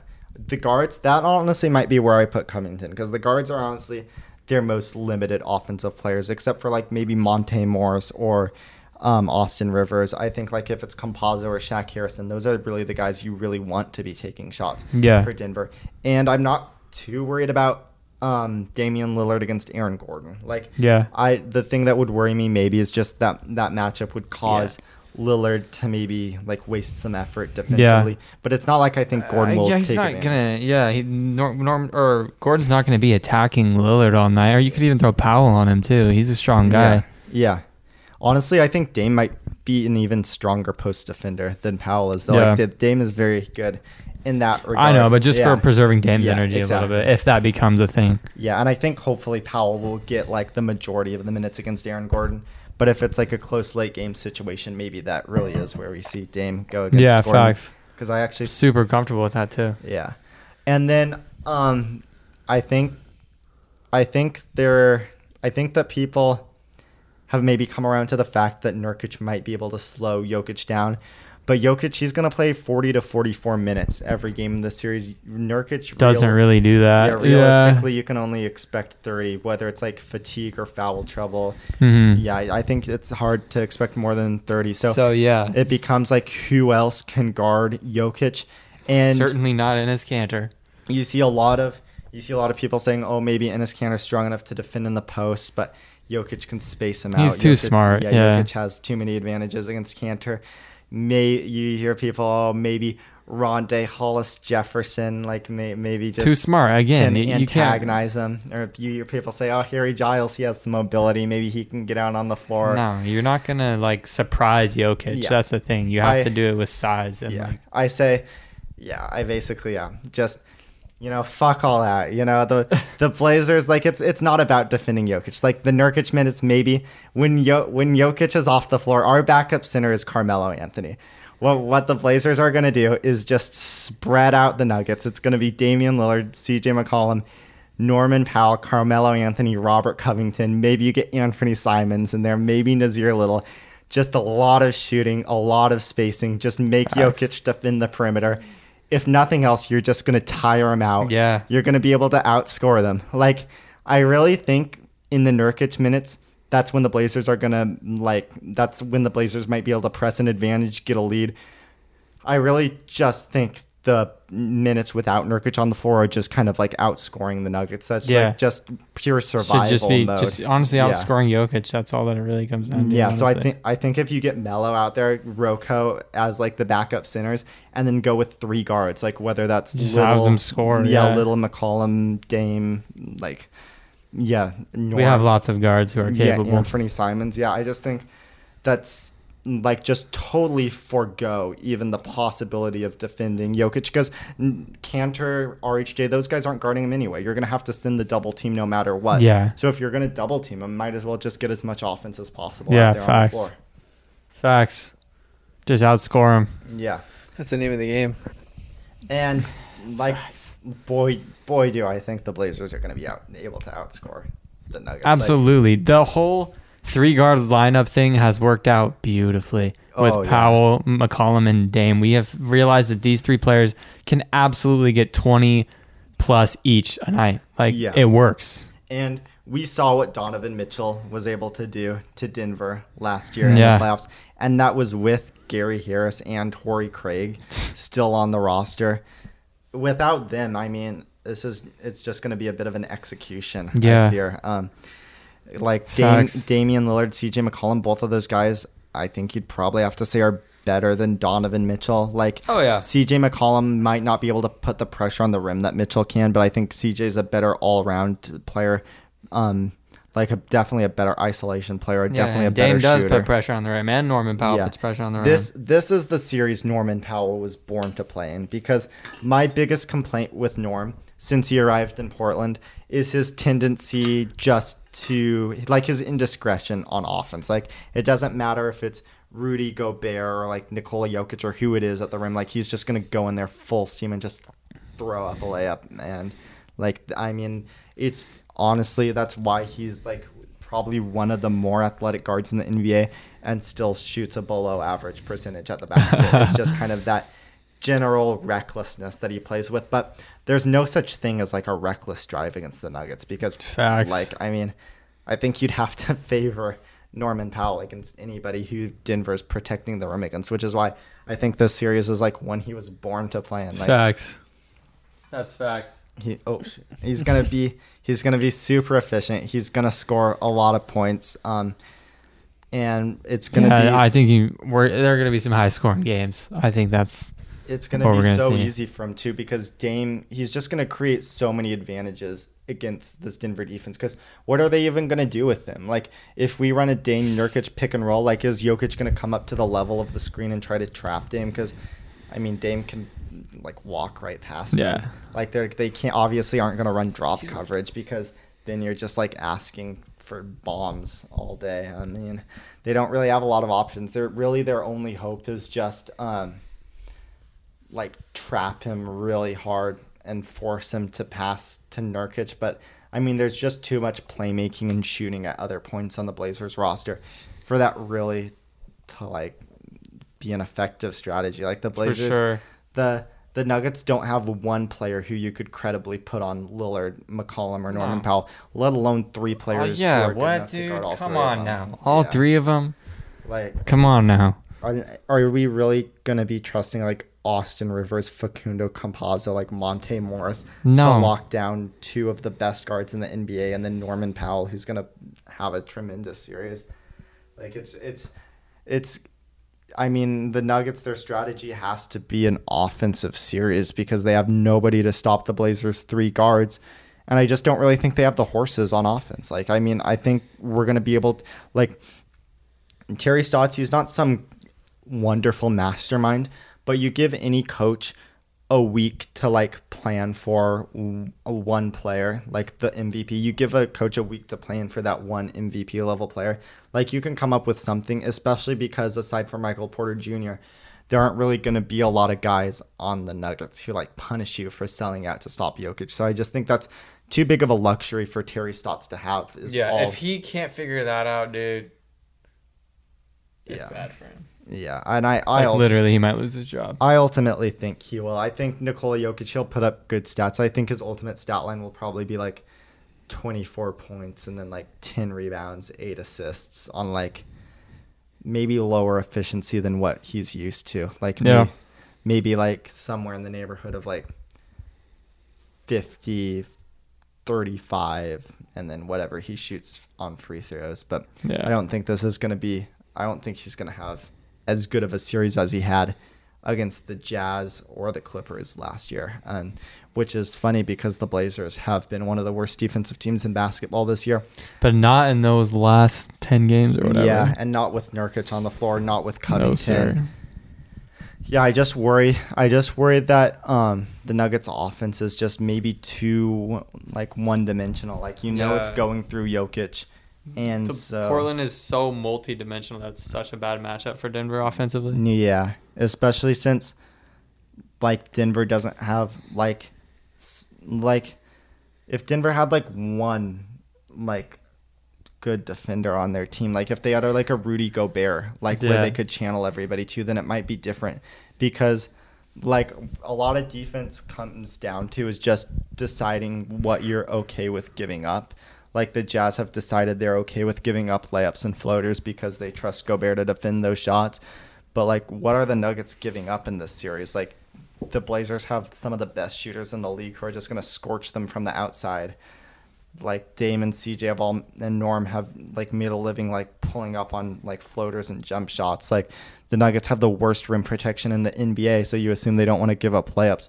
Like, there's just not a shot that's okay, even if even if the Nuggets were like able to like dictate terms and decide where the Blazers shot from, there's not really a shot location that the Nuggets have like a good method of defending. And then I just think the Blazers are gonna like the guards are just gonna put so much pressure on Denver. It's hard for me to imagine Denver like really having any way to stop Portland. I agree. Facts. Like Denver in 5. Yeah. Is there any more points you guys want to make about the series? I'm excited to watch Melo in the playoffs some Yeah. more. I mean, I don't know how relevant he is in this series just because we have so much. But I mean, of course he matters. But I think he'll be an X factor in especially in series in the future. And I think we should go all offense in this series. Yeah. Like and Enes Kanter, Try to get everybody hot. Yeah, Enes Kanter's. I think we should play Enes Kanter, but only in minutes where Jokic doesn't play. Because I think having Kanter and Jokic on the floor is a recipe for disaster. I think people focus on what Jokic can do to Kanter when the Nuggets have the ball. But when the Blazers have the ball and the Nuggets are on defense, like Kanter is one of the only players where Jokic actually has a chance against. Because like what does Kanter do well? Scores in the post and offensive rebounds. Like Jokic is a strong guy. He doesn't allow like easy hook shots in the post. And he's a great defensive rebounder. So a lot of like Kanter's best advantages are minimized against Nikola Jokic, where instead of Kanter, if you had Melo or Rocco as your backup center, you're really accentuating a lot of the disadvantages Jokic has by forcing him to play in space and forcing him to be like more involved in what's going on around the perimeter. So I really think anytime the Blazers have Kanter in at the same time as Jokic is a big mistake for Terry Stotts. And so I hope that doesn't happen too much. When the Nuggets go with their backup units, they've really gone away from JaVale McGee and focused a lot more on like JaMychal Green or Paul Millsap as a backup center. I actually think that might be a time where you can be okay with Kanter as your center, because I think the reason the Nuggets go to those lineups is just a little less size on the floor, but a little more quickness, a little more versatility, a little bit more switching.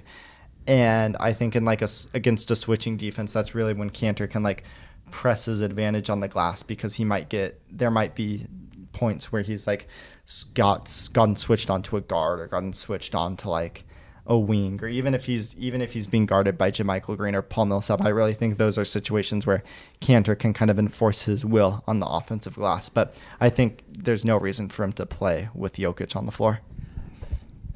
Facts. Yeah, dude. Portland. I got Portland 7. Yeah, and I think this just seems like kind of a textbook 4-gamer for me. I really just like, where are the Nuggets? There's just not a lot of places for them to go. I mean, I think you look at Portland, they had the second worst defense. I think you have to say that if the Nuggets do win games in the series, they're going to be shootouts. But like, even if they're like, they just have nowhere near the firepower that Portland does on Right, offense. Yeah. So how are they going to do that? Yeah. So I think this is a 4-gamer. I think 4-gamer, baby. I think this is a sweep. And you're going with 4 games 4-gamer, too. yeah. Yeah. There you go. All right. I guess before we wrap up, very, very quickly with no analysis at all, maybe fill out the rest of our brackets, and we can just go one at a time. I think in the East, I'm going to have Philly over Atlanta pretty easily. I'm going to have the Bucks over the Nets in 7. In the West, I'm going to have Clippers over the Jazz. I think that'll probably be like a 6-gamer. And then Lakers over the Trailblazers, again, probably like a 6-gamer. Eastern Conference Finals, I think the Bucks take care of Philly. Western Conference Finals, I got Clippers over the Lakers. And then NBA champions, I'm going to go with the Milwaukee Bucks, 2021 NBA champions. I think they'll beat the Clippers in the finals. I think my predictions are almost the exact same. The only difference is that I'm taking Nets over Bucks, and I have them winning over the Clippers. Nice. Yeah. I don't really care. I've given up on the NBA season, guys. Once Warriors are done, I'm done watching. On to baseball. Let's go. Jonah, you did a fantastic job. Do you guys want to make finals MVP? I think for me, I obviously have to go with Giannis. KD? Oh. Yeah, I'm going with KD, yeah. Nice. Yeah. Finals MVP for me, Stephen Curry. Russell Westbrook. Nice. Yeah. Let's see here. Your bracket's kind of sus. Jason Tatum. No. Let's go James Harden. But he's not in the finals. I got the Memphis just Grizzlies and the first-round Boston exit. Celtics. Whatever. Well, all right. This has been What a day. What a night. good show, if not a long one. But What a day. yeah, this should be a very fascinating playoffs. Hopefully, we're able to reconvene Some at fans some back point. in the arenas. Yeah. Yeah, that's big time. All right. It's gonna be lit. Let's go. Peace.